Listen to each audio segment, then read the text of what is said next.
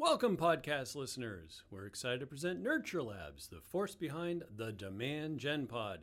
They've established themselves as a go-to choice for demand generation services, offering everything from content creation to data attribution modeling. With a track record trusted by Fortune 500 companies, including those in medical technology, SaaS, higher education, and finance, Nurture Labs is your partner in success. Visit nurturelabs.io and experience the difference for yourself. Hey there, everybody. My name is Ryan. Welcome to the Demand Gen Pod. Today we are talking about designing email templates to leverage within your email marketing platform. Let's get going. So really straightforward, I think, but also lots of things that you may not think about as well. Email template design, it's so important in email marketing. And the reason is because how you design your emails may change depending on who you're actually sending those emails to. If you're sending emails to people who may be more business oriented, depending on kind of the general segmentation, you may not want to send a big marketing style email, particularly if you are combining not only marketing emails, and by marketing emails, I really mean something with like a big logo or a header image or something like that, right? CTA links or buttons. If you're sending an email from sales, but if you're automating all of that, well, you want to make sure that you have some sort of text-based template to consider there too, right?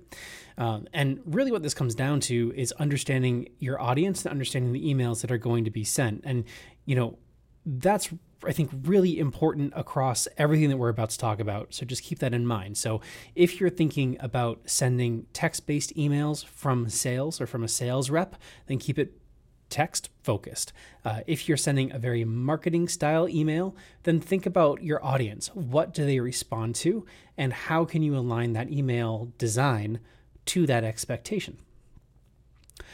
So within understanding your audience, use those visuals that will resonate with this specific audience, and don't be afraid to incorporate that brand personality and the value that the brand offers into the design as well. One thing that we've seen in the past is that you might have email newsletters, and then you have like marketing style emails, and you have events. We've done templates for clients where the branding for those emails differ, so that when somebody opens an event email, they can actually tell that it's an event email as soon as they open it, because the hero at the top has a yellow background versus a newsletter has a green background or something like that, right? So you can keep that branded and then be able to sort of leverage colors and design to define that email and the content within it, which I think is really clever. Definitely don't be forgetting about mobile responsiveness as well. It is so important because most people still, and again, this is audience dependent, but most people still open emails on their phone over desktop. You can optimize for different mobile devices. So for example, you might be optimizing for not just a phone, but you may also be optimizing for a tablet as well. And you can even get down as granular as saying at what tablet sizes do you want to shift the display. I would say that on the whole, particularly if it's not all that advanced, to have the desktop setup, whatever shows up on desktop, that's probably what can show up on a tablet. It's pretty rare that it can't do that. And then on mobile, it would have a slightly different design where you might stack things. Which brings us to another really important part, is thinking about those things when you're designing an email. So what is it going to look like when you go to that mobile responsiveness? What happens to your email content? So for example, let's say that you have an email and you've got maybe a title image at the top, so some sort of hero image at the top. And then right below that, you have some body text that goes 100% across the page. Okay, fine. Right below that, you have an image on the left and then text on the right, maybe a 50-50 split.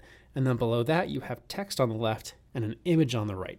Let's stop there. What happens when that translates over to mobile? Well, without doing any additional work, any normal editor that you use for email, here's how that will display. You're going to have the banner at the top, fine. You're going to have the text below that all the way across the width of the phone, great. And then the next one is going to be the image 100% width on the phone, and then below that, the text that was to the right of the image. Now here's where you have to start thinking about things. The one below that, where in the original version, the image was on the right and the text was on the left. in that fourth section, that is now going to have the text on the top and the image on the bottom. So we need to think about that when we're planning and designing our emails, because we either want to make sure that in the design for the mobile, we swap that with the mobile responsiveness so that we always keep those images on top. Or if you're not entirely sure that you're able to do that, that you only have the image on the left and the text on the right, because otherwise it may look weird when you have text on the top, a text on the top and an image on the bottom. The other thing to keep in mind there is that in that particular example, if you have an image on the right side on that third section, and you have an image on the left side on the fourth section, when it stacks, those images will be back to back. So then you're going to have an image and then an image. So you're going to have text, image, image, text. And that can also look a little bit weird and disjointed when you're looking at a mobile device. So those are some things that you want to be thinking about. And then the next thing to be thinking about is font size. So again, this kind of comes down to who your audience is. But if you have an audience where most of the time they are perhaps older, okay, you might want to think about having a larger font size. So maybe explicitly state that font size on mobile can't be any smaller than 14 or 16 pixels, probably 16. Unless maybe the footer text is smaller, because nobody really cares about the footer. So maybe the footer text is smaller, but everything else has a minimum font size of 16. You beef it up from there.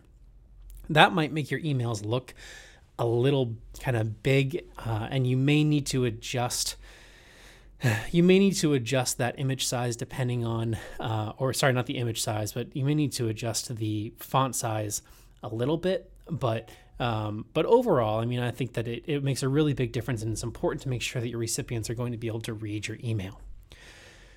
Next one is to design a clear and compelling CTA. Now, when we're talking about templates, I'm kind of talking about two things. One is like that structure that's used for every email, okay? But also when you're actually talking about a single given email that might be using that template as well, we're kind of talking about those too. So within a given email, you want to make sure that your call to action is really clear, that it's obvious what you're trying to point out as, say, a button, right? So the button might not be a dark gray color, or it might be a different off-brand color that stands out more, okay? And then also you can always be testing and optimizing your CTAs for better click-through rates. You might discover that having two CTAs next to each other, one color and one another, really helps. It might lead somebody to click one color more than the other. Those are really good things to test. And make sure that you're also considering the size of what that button is going to be, again, on mobile, really important. When it comes to brand consistency, the more that you have consistency across your emails, the better. So regardless of when somebody's receiving an email within their life cycle, they're receiving emails that look and feel like your brand. And maybe early on, they're not going to necessarily recognize that the brand, your brand, right? They might not necessarily recognize your brand, but as those emails continue coming, that brand consistency will lend itself to better conversion rates over time. Guaranteed. So the more consistency that you have, the more that it reflects your brand's identity, the better result you're going to get, particularly over time with all of those items. Next is typography. So general rule of thumb is to probably not stray to more than 2 different fonts and 3 different font sizes. So you might have sort of like a main header, a subheader, and a paragraph font size, but don't go too far beyond that. Otherwise, it's really difficult to kind of follow, and the eye will get dragged when things are inconsistent. So if you see something at the bottom of the email or at the top of the email that is sort of inconsistent with the rest of the email, your eyes will get dragged there, and that may not necessarily be such a good thing. Images and visuals can also really help enhance email design. So think through what is the email that you're sending, what's the subject that you're sending it for, and what imagery can go alongside that.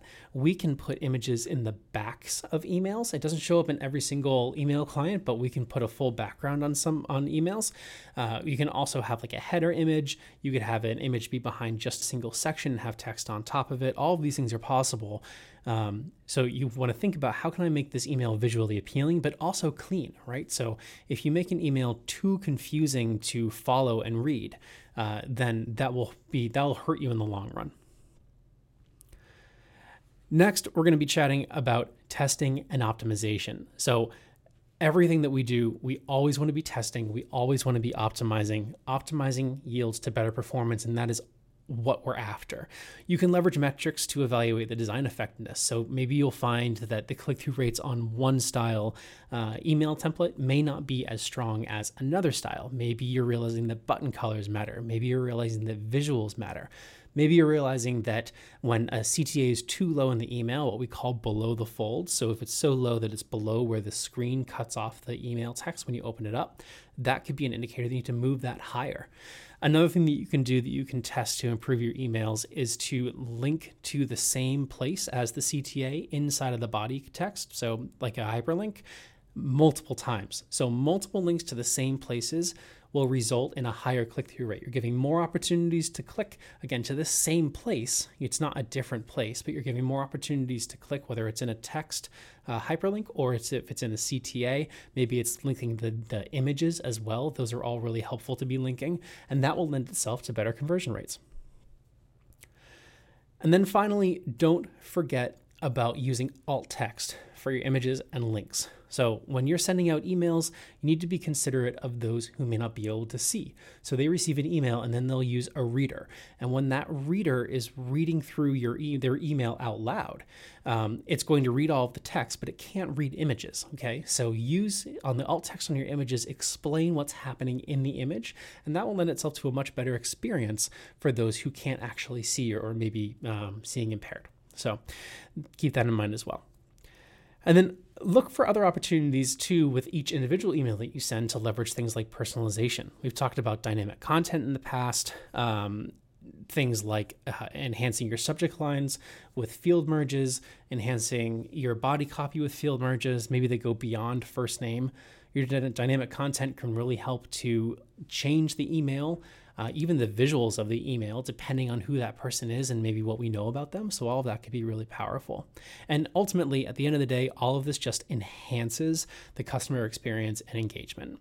So that wraps up my chat today on email template design. I hope that it's been helpful. I'd love to see what you're working on. If I can help you in any way, let me know. You can reach me at hello@demandgenpod.com. We will see you next time.